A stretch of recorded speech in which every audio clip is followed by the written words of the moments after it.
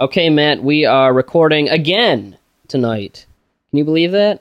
A third recording this evening. Yes, and what we're doing is we're introducing our Gamera versus Gyaos 50th anniversary panel, which was more or less recorded as a live episode at G-Fest 2017. So you'll hear the two of us and Nick Poling, who does the Monster Report on YouTube. Huge shout out to Nick, because he, first of all, more or less invited us to do this, and has just been an awesome guy all around. So, like I said, that was done as pretty much a live episode of Kaiju Transmissions and the Monster Report. Matt, I think we did okay for it being our first panel. Yeah, I mean, I think like the first 5 or so minutes we were a little nervous and it showed, and then we kind of got into it and it was fine after that. But we had a lot of fun. A lot of preparation went into it. We had some behind the scenes pictures. Yeah, and tons of awesome slides that you brought. So thank you for bringing those. And people listening, if you want to check out the video of it, Nick will be putting it up under the Monster Report banner probably fairly soon, so you can check that out also. Yeah, but it's a lot of really interesting film history there, especially if you don't know the behind the scenes and history of like what was driving that film to be made. And honestly, as far as that, not to cut you off, but as far as that goes, it's probably the most interesting Gamera movie in a way. I agree, but I mean, there's just a ton there. So it was really fun to talk about in our first panel. So like, I'm hoping and thinking that if we get invited back to do future panels, I'm actually looking forward to doing them. Yeah, and hopefully we're not like as nervous and we bring more T-shirts next time, because I think we like got rid of those in about 2 minutes. Yeah, no, yeah. First of all, I would definitely do another one. We'll see what happens in time and what kind of topics we can think of. But yeah, we did bring some giveaway T-shirts. We didn't have that. How many did we have? Maybe 10? Yeah, we basically started with 10, and then we dwindled that pretty quickly, and those were handed out. Yeah, and then after the panel, those went like they just basically flew out of the box. So yeah, we weren't sure like if anybody would want any. Like I didn't expect, like I was kind of wondering if anybody would want one. Yeah, but no, those flew right out of our hands. So thank you. I mean, we went on at the same time as Michiru Oshima, and we were in the next biggest ballroom, and we managed to fill probably about half of it. So considering that we were in a big room and our competition next to us was the widely loved composer of Godzilla music, I think the turnout was pretty good. So shout out to everyone that came. You guys are awesome. And yeah, I don't know. It was the first time I ever really did a panel, and it was really enjoyable. And again, thanks to Nick for putting it together. You'll also hear, I don't know if he's going to do any editing or anything, but at one point his child became a slight bit unruly, and came up on the stage and started playing with like one of the spare mics. So if you hear that, that's all that is. And yeah, and I did everything in my power to rein the child in, but. Yeah, I mean, that's what kids do. I was like, it didn't bother me any, because I would have fully expected my kid to do the same thing, except it probably would have been worse because he would have been like saying stuff about the monsters, like actively. I don't know. Yeah, so hopefully you enjoy Kaiju Transmissions meets the Monster Report live at G-Fest with Gamera versus Gyaos. So, anything else you want to say about this lovely panel that people will be cramming into their ear holes any moment now? I just enjoy it. Yeah. Sweet. Thank you. Welcome to our Gamera vs. Gyaos 50th anniversary. Can you believe it's been 50 years since this film came out? It's just amazing that we have this as, some of us might consider this as one of our favorite Gamera films, or maybe even second favorite. I'd probably say it's one of my top 3 favorites. I'd say maybe even second favorite. But of the show. Actually, no. I actually think it's probably the second, but I don't know. We'll see. We'll get to that conversation as we go along. But some introductions first. My name is Nick Adam Poling. I'm the host of the Monster Report on YouTube. Check it out.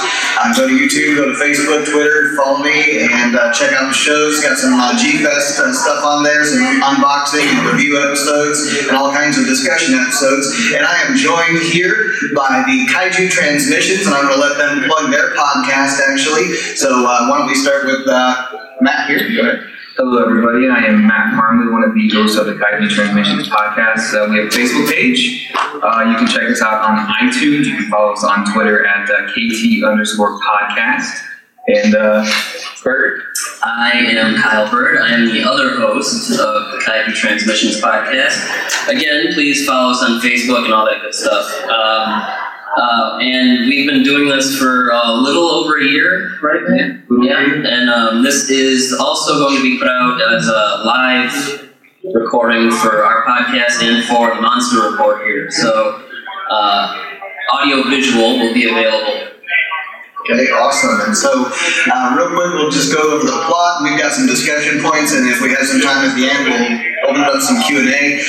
But as far as Gamera versus Gyaos, if you haven't seen it, you're probably not here. But since we're probably all Kaiju fans, I'll kind of go over it real quick. If you remember it, of course, the volcanic eruptions happening at the beginning of this film, and it's Gamera is actually brought in as a result. He's the monster that likes fire. Gyaos is the one who doesn't, of course.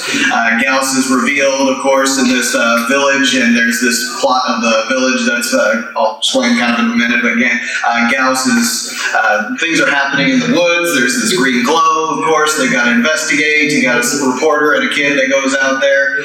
Reporter gets eaten. Kids get saved by Gamera. We got the kid story kind of going along with that. Eiichi is his name, and we'll talk about characters as we go along too. But that village story is kind of an interesting one because they're going to lose their homes essentially to the new highway that's being built, the road construction crew, but they're trying to get the best value for their land and all that, so they're causing vandalism, they're stirring up trouble, anything they can do to see if they can get the most amount of money out of their land. They know they're going to be eventually have to leave anyway, so there's that kind of going on. Along the way, we've got monster action that's happening all around them. So, the military has to intervene. It's interestingly enough, Eiichi is the, what we call him, the military advisor, isn't he? Yeah. Who comes up with 3 plans, I think, through the course of this that the military goes along with. It's like, that's a great idea. He just happens to be 6 years old. Yeah. It's like, get him on the payroll. And so, but ultimately, Gamera takes the victory at the end because, of course, dragging Gyaos into the volcano, Gyaos and fire don't mix well, but Gamera, he loves the fire. He just soaks in it. He just thinks it's like a sauna, so it's just perfect for him. And as we go along, we've got some really cool slides, behind-the-scenes photos, and some other stuff to show you as well. So, kind of with the plot out of the way, and hopefully we've seen it recently. I actually watched it again last night to just kind of refresh on it, and it was, a great experience watching with my son, and he's here. So, let's talk about the behind-the-scenes of the scripting of this film. Some things that may have been going on before this film made it to the big screen. All right. Well, this came out in 1967, which is kind of known as the year of the kaiju boom. That's right. Also in 1967, we had Son of Godzilla, King Kong Escapes, Gappa, X from Outer Space, and even Korea got into the game with Yongari. On TV, there was Ultra 7, there was Johnny Sacco, so it was really just super saturated. After the release of Gamera vs. Baragon, shifted away from the more kid-friendly angle of the original film. It was heavy on the human drama, it was a little longer, and they found that kids, who made up a good portion of the box office intake, weren't paying attention to the movie when it was on. So they were running up and down theater aisles, just being disruptive because too much talking, not enough monsters. So Noriaki Yuasa, who directed the first Gamera film, he was demoted to special effects director for Baragon, and he was telling them, and he said, after Baragon, I don't really think we should do that again. I think we should go back to focusing on the monsters, and eventually that's what brought us another child protagonist, which we'll see from. And so he convinced them to let him. He convinced Dai to let him direct again, and that's where we have Gamera versus Gyaos come in. Now, as far as figuring out what kind of monster Gamera would fight, it's said that Dai was actually inspired by Dracula to come up with Gyaos, who, if you've seen the movie, he's more or less a vampire bat kind of creature, and he drinks blood. And it's been said that that was kind of an idea that was triggered by them seeing how Toho had made their own King Kong and Frankenstein movies. I haven't seen a whole lot of sources like that, so take it with a grain of salt, but it's worth thinking about. He only comes out at night. Yep. Yeah, He's a vampire. He's the creature of the night. Yeah. And we'll get into what this movie did to change the course of the series a little bit more. Okay, so Matt's going to talk about that because the last film, of course, Gamera vs. Barugon, not in the same tone, almost not in the same vein of this film, actually. So, Matt, talk about how the change in the direction of this franchise was from this film from the last film. So after the success of the first movie, basically Dai made Gamera vs. Baragon. They made what they considered an A-list production. So they had like Kojiro Hongo. They had a huge cast and a much bigger budget for the second film than they did the first. And for Baragon, the main responsible party, obviously Noriaki Yuasa, as Bird talked about, like he was only used for special effects. So instead, Shigeo Tanaka directed the film. And the actual quote from Yuasa is, he was talking about for Baragon, he actually said, many children went to get some food or they just ran through the corridors during the movie. And so they shifted the tone for the second film, and what they said was, they set the movie against a very real historical backdrop, which we're going to talk about here in a second. And the film was scripted by Fumi Takahashi. He wrote the first film as well. And it focuses more basically on Aichi, the child protagonist, and it kind of follows the benchmark of the original film, which had another child in it. And obviously, Baragon did not have really any children to speak of. And what you have here is kids are solving adult problems. That is the thematic piece of Gamera that you see that is very different from the Showa Godzilla films. So that is kind of the shift in tone that you see throughout the entire Gamera series. Also, this is the first time that the Gamera theme song appears. Now you see it at the end of the film, and then from this film onward, you're going to see it like 100 times. It'll be at the beginning of every movie, basically, after this. And Dai, actually, the music committee essentially came up with the idea for the theme. Hidemasa Nagata was the guy that actually wrote the lyrics for it. So this is the first time we have a prominent child protagonist solving adult problems, and he becomes a de facto military advisor, which is what you're going to see throughout the rest of the series. And then that's going to be kind of the common end that you see throughout this entire movie as well. Plus you have Gamera rescuing him at the very beginning, like 15 minutes in, you're going to see Gamera go out of his way to save his life, actually retreat from battle to save him from Gyaos. And, the Gamera theme, of course, that's like it or not, obviously it's child friendly, that's a song that runs through our head because it gets played, so often through that. That's what I was going to talk about. I was going to say, Matt, are you going to sing it for us? Yeah, nobody wants to hear that. No, that's not. He's doing the Mystery Science Theater version. Yeah, nobody. My wife doesn't want to hear that when I sing in the shower. Goodness, oh gosh, that's something. Yeah, but we're going to talk about this film, how we like it personally, what we think about it personally, actually. And Matt, you were kind of already on a roll there. What do you think about this personally? And we'll take it from there. So I love this movie. It kind of has a special place in my heart, mainly because my kid loves it. Now, I might be a terrible parent because he's 3.5, and this movie's kind of violent, but he requests this movie by name all the time. These are actually his 2 Gamera Gyaos figures that I picked up for him. He's cool with us, Carl. Yeah, well, that's the thing. Like, he was like, I asked, like, can we take these to G-Fest? And he was fine with it. I was kind of surprised. So for this movie, Everything kind of comes together. It's a very well balanced film. The monsters are kind of always on screen every 10 or 15 minutes. It's the fights are also very well done. Like the later Gamera films, they feel very clumsy. Gamera's like falling over at times, or he's playing the xylophone on Zigra, and it's just you don't have that.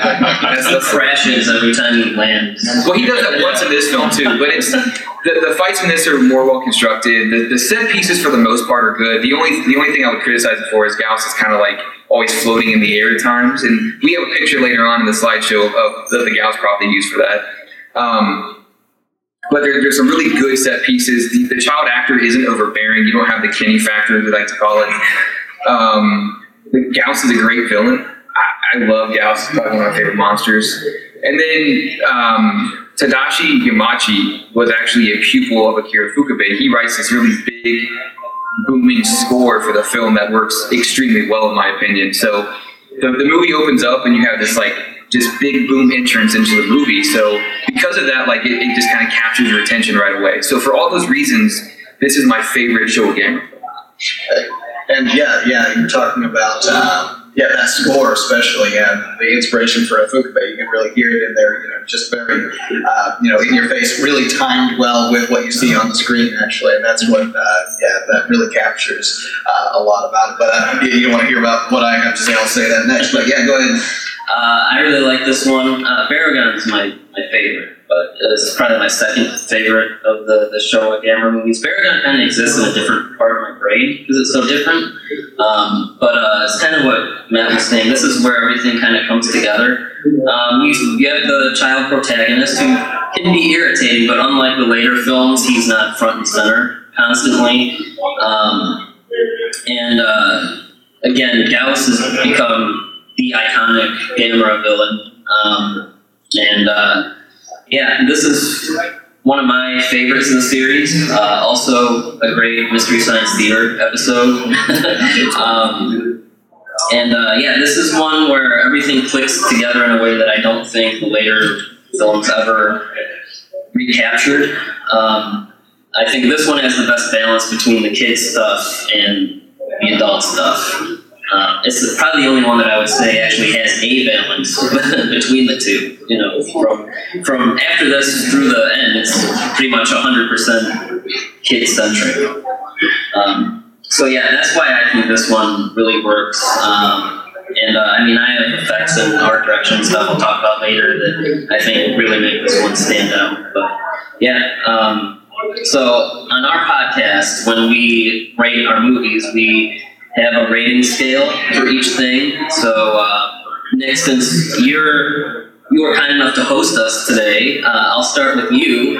What would you pick a rating scale and tell us what you would give it out of 5? Right, your rating scale, you usually pick something, kind of from the movie that you can use out of 5 somethings, right? Yeah, out of 5. Yeah, and I was kind of thinking of that actually with this film, and one of the things they do to come up with a way to capture Gyaos is they create artificial blood. Yep. They actually, they use that, and then the operation, I was actually laughing about that last night. They even come up with the name very quickly to spin Gyaos around on that turntable kind of deal. Operation Whirlybird. And they came up with that name really quickly. That was pretty good. Okay, they listened to the kid. He had a great idea, but they came up with the artificial blood, which was ingenious. Between that. So if you were to say, how many gallons out of 5 gallons of artificial blood, what rating would you give this film? I would say 3.5, a solid 3.5. It's a fun movie. It's briskly paced. It suffers from the same kind of nonsense that a lot of the old Gamera movies do, but that's part of its charm. I really like it. So 3.5. Yeah, 3.5. Okay. 3.5. I'm solid 4. Yeah. Solid 4. Yeah. Why is that? I mean, it doesn't have the Gamera Olympics like Giron does, where he's swinging on the pole and stuff. It's a fun movie. It's also kind of appeals to kids and adults alike. And Gyaos is awesome. All right, yeah. And I'd probably go along the lines of about a good solid 4 too. When you really think about Gyaos as a character, actually, because the monsters are characters too. They aren't props. They are characters that we love or hate, and the Gyaos is kind of Gamera's arch nemesis. When it really comes down to it, he makes reappearances in Giron. He makes his reappearance in the Heisei Gamera series as well, and the Gamera the Brave. And so he keeps coming back, kind of like King Ghidorah. It's like, that's the arch nemesis of Godzilla. It's like you have to. It's almost like if you're going to be doing a big Gamera production, we've got to get Gyaos in there somehow. And so this is kind of that movie that started that. And Gyaos has some interesting kind of characteristics that we learned along the way. And I thought that really made the character of the monster interesting, because they actually took the time to explain why he doesn't turn his head. It has nothing to do with the fact that that's the way the suit's built. That's the way most suits are built. They can't usually turn their head left and right. They have to turn their shoulders with it. And it's like, no, he has a forked throat. And that's how he creates his ultrasonic beam that slices and dices things up. And that's where you get some of the humor in this film, which I love. That the plane getting sliced in half, the car getting sliced in half. Nice enough Gyaos to slice it in half and leave the engine block intact, and that wheel up front, it was still drivable. Even missing the human characters along the way. So it's got that blend of humor, suspense, drama. It's got the human story that's pretty interesting, the kid's story. Even being kind of watching it late at night with the lights low, and you see the TV going kind of crazy, which is like almost an EMP ability that Gyaos has. I think those kind of scenes make a well-rounded, all-over entertaining film. So that's a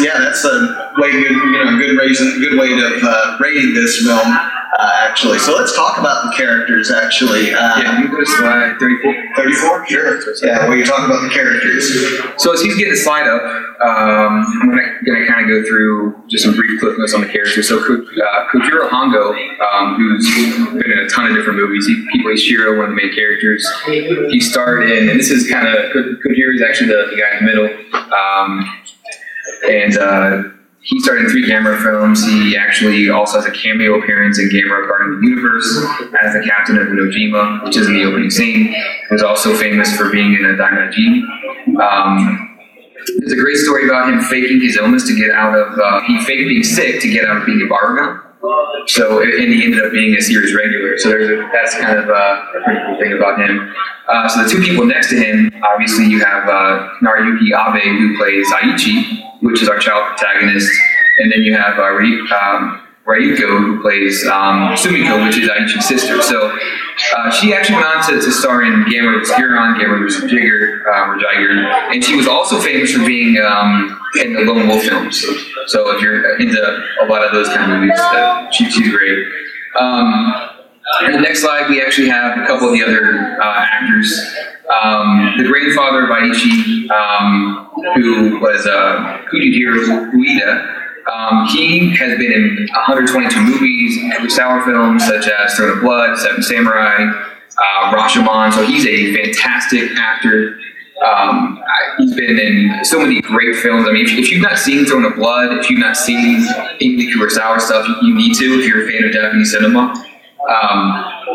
And then the guy directly to Kojiro Hondo's right, that's Dr. Aoki. He's the guy that he's supposed to be like the zoologist, if you will.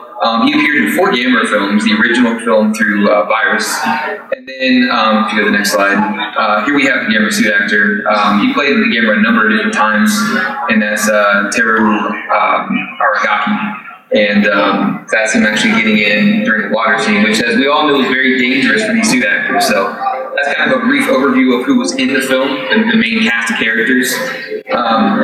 So I want to talk about, and this is kind of the most interesting part of the movie, because we alluded to the fact that Yuasa set a backdrop to a very real situation. 1967, let me backtrack. 1964, Japan hosted the Olympic Games. Right after after that, they felt they actually needed additional transportation or international transportation, so they wanted to build an airport. And they wanted to put this airport in Narita.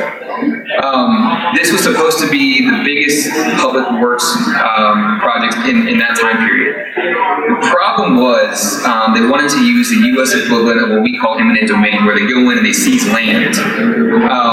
And the problem with that is that the laws for the U.S. or for the Japanese government to do that are very weak compared to what the U.S. government does here.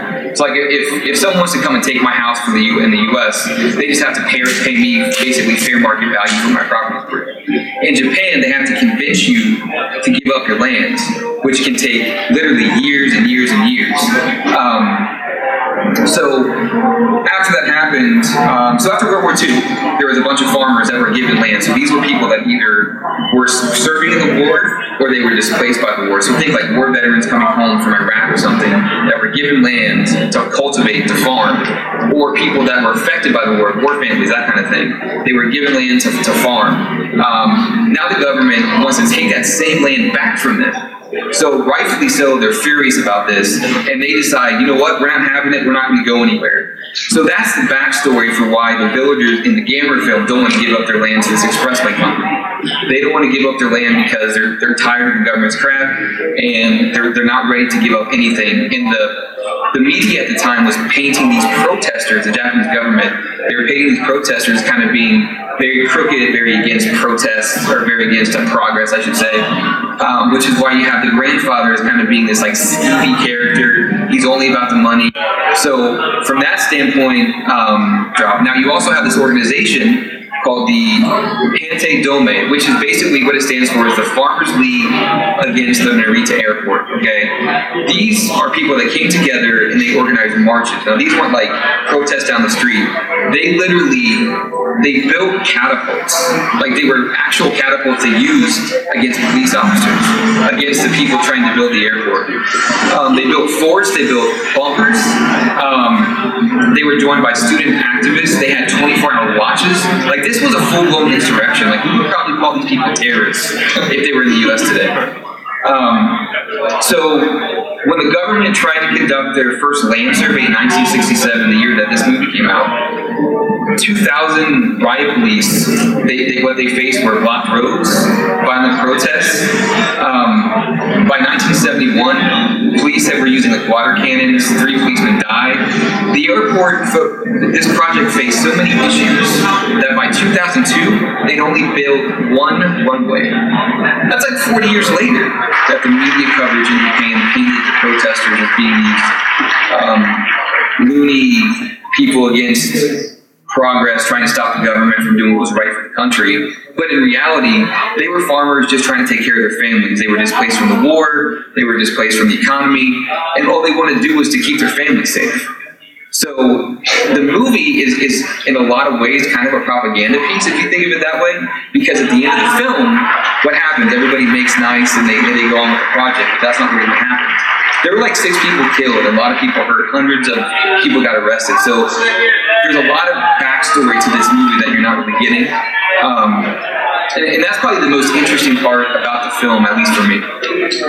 Yeah, I was going to say, actually, the fact is that they're making a social message through their films, and it seems like, in the monster films, between Godzilla with the nuclear bomb and Shin Godzilla, with everything that was happening after the earthquake, tsunami, and Fukushima, that Japan has no problems with their entertainment industry, going in these kind of directions. So yeah, that human story of the villagers versus the roadway company there, I always found as a kid, of course, I wanted to see the monsters, but as an adult, I watch that and I see that story kind of unfolding.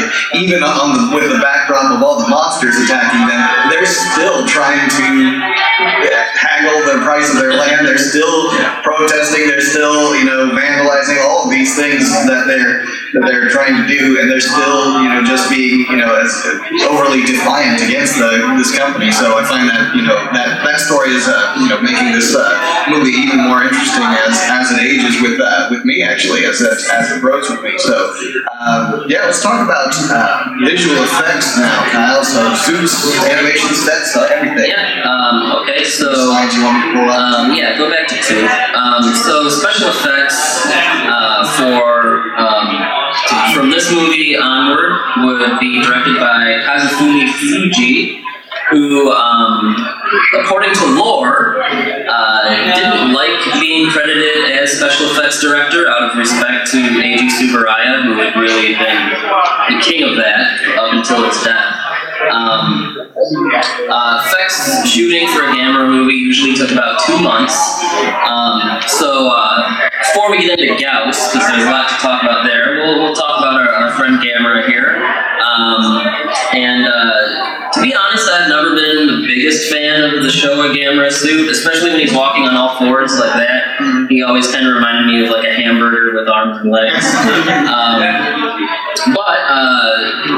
Here he is terrorizing our lead actress, Reiko Kasahara. Now, one interesting thing about this movie in particular is you're familiar with the Showa Gamera movies. They differ from a lot of kaiju movies in that Gamera's heat ray is actual fire, like is in real fire coming out of the mouth, which I imagine must have freaked out pretty much anyone working on the movie during those scenes. For this movie, they actually built a separate torso prop that would shoot the fire, much to the relief of Taro Aragaki, who was in the suit. Another difference that you'll see here, this is the first time in any of the old movies where Gamera only pulls his legs in to fly. The reason for that was because it cut down the cost of gunpowder. So the previous 2 movies when he flies, it's only when he's spinning and he has the jets coming out of all his arm and leg holes. What do you call those? I don't know. But yeah, so that was a budget cutting procedure. This did have a lower budget than versus Varagon. I don't think any of them had as high of budget as that one. So let's get into Gyaos here. Gyaos, as we've discussed, is the iconic Gamera villain, and he was designed by Akira Inoue, and Inoue's design was brought to life by Masao Yagi, who did most of the suits for the old Gamera films. There's a few different angles of Gyaos in flying form and otherwise, and the thing about Yagi's suits, the suit actors liked them a lot because they were fairly easy to move around in. They weren't too tight or suffocating. The only problem was they were very fragile, so they broke a lot and had to be repaired a lot during filming. Now, with the Gamera monsters, the suits lacked a certain, I guess, I don't really want to say realism, but I would say maybe a certain deep level of detail that a lot of the suits in the Toho films did. They generally have a more, I would describe it as a more cartoony appearance. As you can see by Gyaos here, it's very broad strokes kind of design. So now, one thing that is interesting about Gyaos in comparison to Rodan and a lot of other flying kaiju is that instead of walking around with his wings open all the time, he actually folds them when he's not flying. So for as much grief as people give them about the lack of detail in the actual suit, I mean that's something that I don't think I've seen in any other kaiju film. Yeah, I was going to say, I don't think even Rodan was the. I don't know if he's ever done. When he walks around or crawls, I think he's always just like this. Look at my wings. So great. But yeah, here's Gyaos. Actually, you see him folding up the wings, which would be a natural way that would happen. I think that what was the Jurassic Park that they actually had the pteranodons? Wasn't that the third one? Yeah. And you actually could see them. But they were CGI. Yeah, of course. This is a suit. Yeah. So I don't know. Maybe they just always figured it was too hard to do with a suit, which would make sense. But yeah, there it is. So speaking of Gyaos, he has some interesting powers. most famous is probably his ray, which is described in the movie as a laser scalpel, whatever that means. But iconic and used in, I think, every version of the character. And every time he shot that ray, it cost probably the equivalent of $1,000 US to animate. So that just, I mean, now you can do that on your laptop, you know. So that's just interesting. The technology from now and 50 years ago is advanced incredibly. So every time you see that beam, just go cha-ching, cha-ching, cha-ching, 1,000, 2,000, 3,000, yep. Just keeps going. But it gave us a lot of our favorite sequences that we talked about a little bit earlier. Here's the helicopter at the very beginning where he shoots it and the helicopter splits in half. Here's a behind-the-scenes photo. We got a guy tinkering around in the middle there. That comes out of what is actually one of my favorite effects in the movie, is that Gyaos' cave has this eerie kind of green glow. It's what Mystery Science Theater called the mint jelly effect. When you see that glow, either in the miniature set or even when they're standing around in the live action set, it has a real eeriness to it that, again, I think that's another thing I like about this movie, is that for as silly as it is, like the scene where the boy and the reporter are in the cave, it has like a creepiness to it. A lot of it is because of that art direction. And then, of course, when he walks out and then he starts floating, and you see later he's eaten by Gyaos. And also, of course, here's that car cut in half with the engine intact. And there's Reiko Kasahara kind of goofing around in that little split car set. And there's another behind-the-scenes photo, the monsters and the actors kind of goofing around. And we did mention earlier that the Showa Gamera movies are pretty brutal in their monster violence, which probably confused a lot of parents and kids at the time. Of course, Gyaos would return versus Giron, and he would be dismembered pretty awfully, like Evil Dead kind of dismemberment. And but yeah, this is the movie where you really start to see a lot of that. There's a little bit in Baragon, but this is the first time Gamera bleeds. And I would imagine that the suits had little bladders or things in them that would allow for those gushing blood effects. The battle scenes are a lot of fun. I'm going to kind of disagree with Matt a little bit here in that I think the aerial battle in the middle of the movie is pretty silly. We have this thing doing all the work. It can't move at all.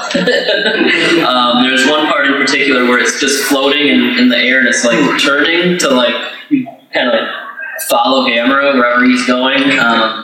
Some of my favorite moments are when Gamera pulls his head and his arms and legs in and rolls down the mountain to kind of like try and steamroll Gyaos.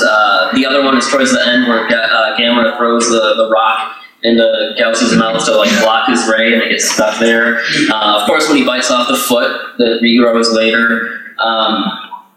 And as far as the miniature effects, I actually think the miniature effects are a pretty significant step up from the previous movies.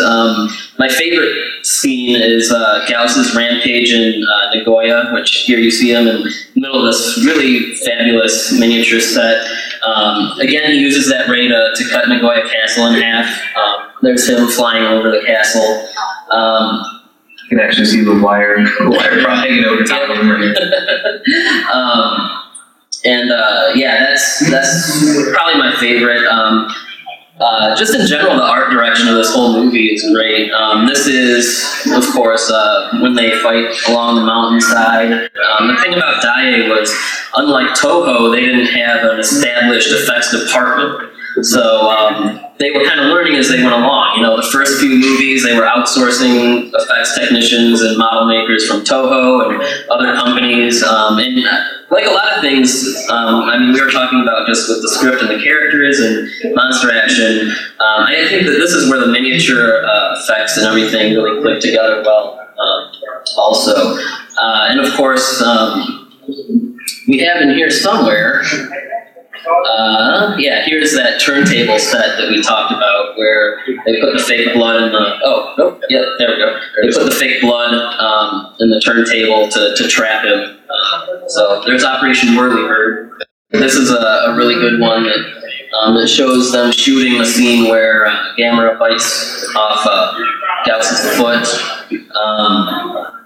So that's really all I really wanted to say on the effects.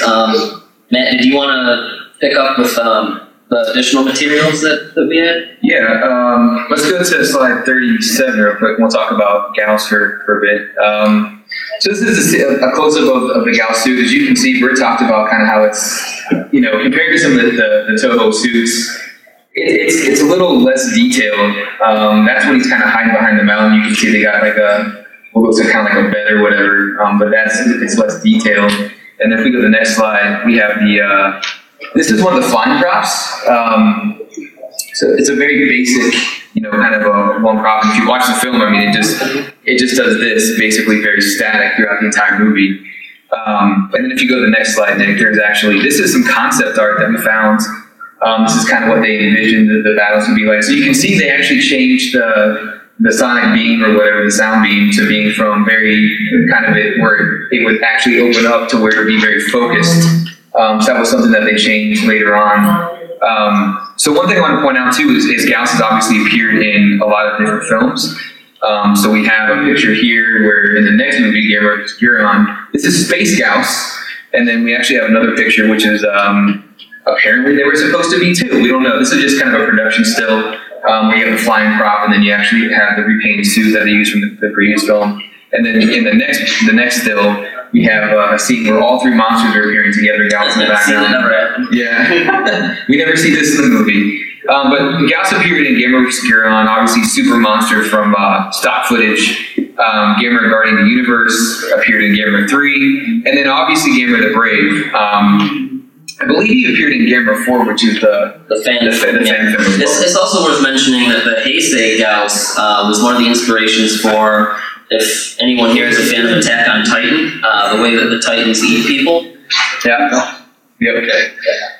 Well, and it's funny, you see the multiple Gyauses, in this shot, the fact that they came up with that idea for the Heisei Gamera series, that there were multiples of them. So, whether they built multiples, in the beginning there, because I wonder if they repainted the original Gyaos suit to give it that chrome. Yeah, the chrome with a little. Yeah, or if it was an entirely new suit, and since it's black and white, I'm actually not really sure. And since it's black and white, we can't really tell. But what about that? What about thinking of a film that could have been during this time? It's just interesting to think about some of the lost films of the time. This whatever film could have been, whether this is Giron or a different kind of film. But just some really cool things to show there. So, what else do you have actually for us? So now we're going to go into the manga for the movie, which has some differences.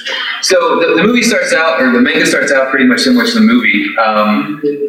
Gamera shows up because of an erupting volcano, and if we go to the next little panel, Gyaos kind of immediately shows up, and he eats a construction worker, which you can't tell, but if you look at the very bottom of the screen, you see his hat falling. So Gyaos shows up and eats the guy, the hat falls, it's kind of implied that he gets eaten.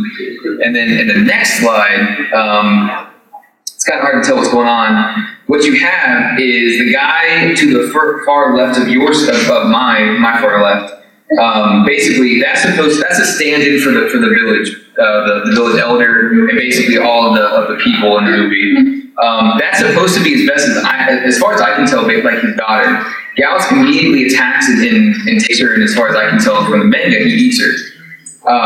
So that's a different take on everything that we see from the film. And then if you go to the next slide, Gamera immediately attacks Gyaos with fire. They battle, and instead of shooting Gamera's arm, he actually shoots Gamera's foot. So we'll see the repercussion of that in the next slide. You see the cut to my top right, and then you see the sun come up, and then obviously you're going to see Aichi over there. He kind of notices that, just like he would in the film, where he's going to point that out. And then if we go to the next slide as well. So there you have Gamera with the foot in his mouth. He's biting that, and they're kind of engaging in battle. What you notice here is this is taking place all on land. This isn't water. That's kind of different from the film. Gyaos is trying to fly away, and then the very next shot, if we go right, this is what it looks like in the film, and then you go to the next shot here. That's what it looks like in the manga. You have Gamera actually with the foot in his mouth. Then we have Operation Whirlybird. So it's a smaller vat of blood. Gyaos actually has to bend over and get it. He lands on top of the hotel.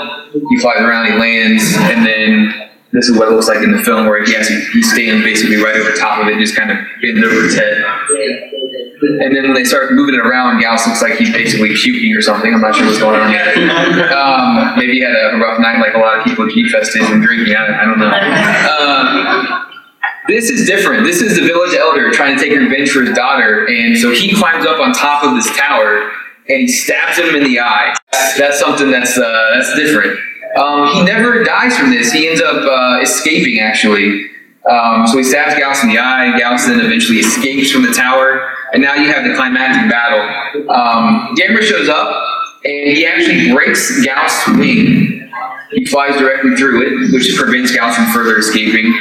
And then basically from this point on, you see the kind of climactic battle. Gamera scorches him with fire, and then you have the next scene. Gyaos is basically just burning to death. Gyaos on fire, don't mix. Yeah. And then basically he incinerates him and flies off. So that's the mangas. I mean, they're similar, but there's some differences. Like a lot of the movies, the manga, they can draw whatever. They don't have to worry about budget. So a lot of the time they're actually kind of cooler than the actual product. They can go in a real dark area actually too. Yeah, Gamera. Here we see Gyaos' face just melting as Gamera flies away triumphantly. So yeah, you gotta check out the manga sometime, because this is really cool stuff. And you see there in that slide, it looks like a kid singing the Gamera theme song as he's flying away. So we're all putting that in our head actually. That's what. Poor Gyaos is just burning alive. That's pretty horrific, honestly. Yeah. So, all right. Well, we actually have a few minutes here. 5 minutes, I guess. So we'll open it up to a few questions or comments. Maybe anyone has. Do we have any questions? Anything? How rare is that manga? Yeah, you found it. Yeah, Matt, you have this. Yeah, I actually have that. That's from the Gamera. There's a Gamera picture book that I got. I could actually look it up and tell you which one it's from. But it was a reproduction they included in the Gamera picture book, and I can tell you which one. If you Is this the only one that they had in there, or did they have other movies as well? It's called, so that's from the Daikaiju Gamera Treasured Photo Album. Actually, let me backtrack. So most of the pictures we got are from the Daikaiju Gamera Treasured Photo Album. And one of the mangas from one of the books that we referenced is actually just a reprint of the original manga, and they included it in the very back of the book. Okay. I've never seen that particular manga sold because it came out with a movie. So I would say it's fairly rare, but what I have is just a black and white reprint. Okay. It's really interesting, storybook there. So, any other questions, comments? Wade? Oh, yeah, right here, then you. Over here. Did you guys notice the plot of Gyaos? The what? Sorry? The plot hole. You know, when they found Gyaos with the volcano, and you have sweetness? Yeah. I guess or if he was unearthed or awakened maybe by it. I guess it didn't really. Yeah, they don't really. Yeah, they never. Yeah. Well, it's interesting that you bring up the volcano. As far as I know, that was really just used as an excuse to get a monster, just because at the time there were a lot of earthquakes and volcano eruptions, and that was just kind of, I guess, lip service to what was going on in real life. That's a way to bring Gamera to that scene, of course. So that's one of the ways. But yeah, maybe it was just a way of unearthing him, actually. So yeah. Got the other guy in the black shirt in the back. Yeah.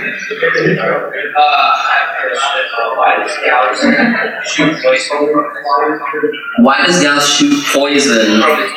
Oh yeah, when he stops Gamera from flying. Yeah. Well, yeah, we actually forgot to talk about that because this is the only time he ever has that power in any of the. He's got flame dousing fog, and that's something that he uses as something to take advantage because they try to burn down the forest. Which actually is used pretty creatively in the aerial battle when he uses it to put out Gamera's jets. And I think for the show Gamera films, if you ever watch them, the director always kind of makes a couple things. He makes it a way for Gamera to basically be physically hurt, because Gamera can't be hurt by fire. So he has the enemy have an ability to hurt Gamera. So I think it's just a way for them to make the battle go against Gamera. And one of the other themes for the Gamera films is Gamera always loses the first battle and then comes back stronger and finds a way to win. So I think it was just a way to do that. I don't think there's actually like a specific reason for it. It was just one of Gyaos' abilities that could basically best Gamera. It kind of raises the stakes, and actually in a way that even some of the Godzilla movies don't always do. Yeah. And I was going to say also about that, he's got that EMP ability, which doesn't really get explained, but while Gyaos is around, the lights flicker and the TV's, kind of going in. That's another spooky scene where, and that's one of the few times in any of these movies that you actually see the child character actually act scared, like a real child. It's all about the atmosphere.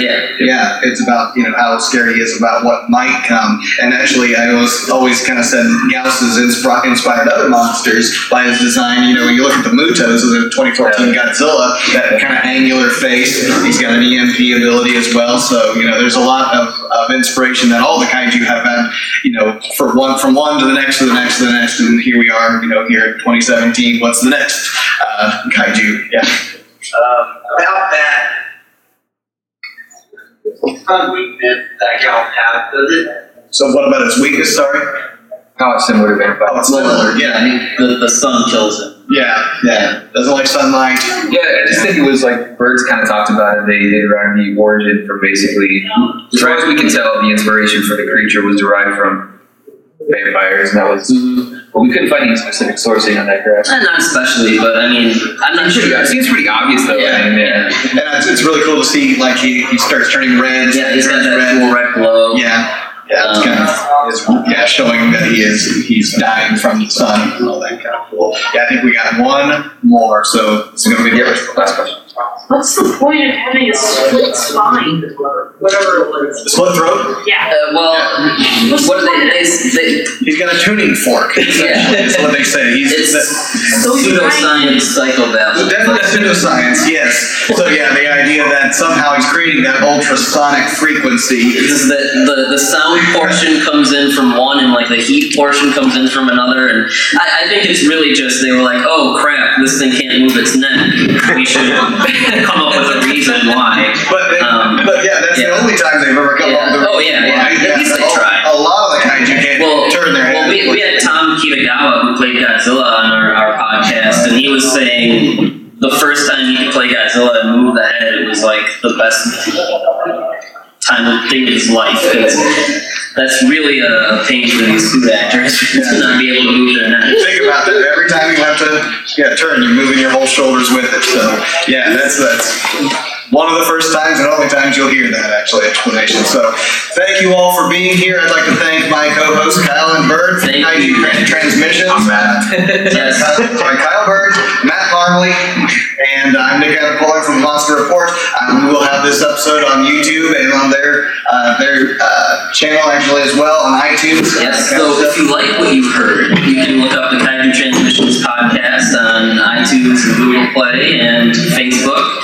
And of course, as always, I'm sure many people know by now, Nick has the Monster Report on YouTube. And Matt has some cards. Yeah, we have some business cards we'll be handing out at the back if you're interested, which give you all the information. But we also have some T-shirts if anybody's interested. We have like 7 T-shirts. We have XL, 2XL, and I think some larges left. They're free. So if you want to like represent or something, hey, come see me. All right. All right. Thank you very much.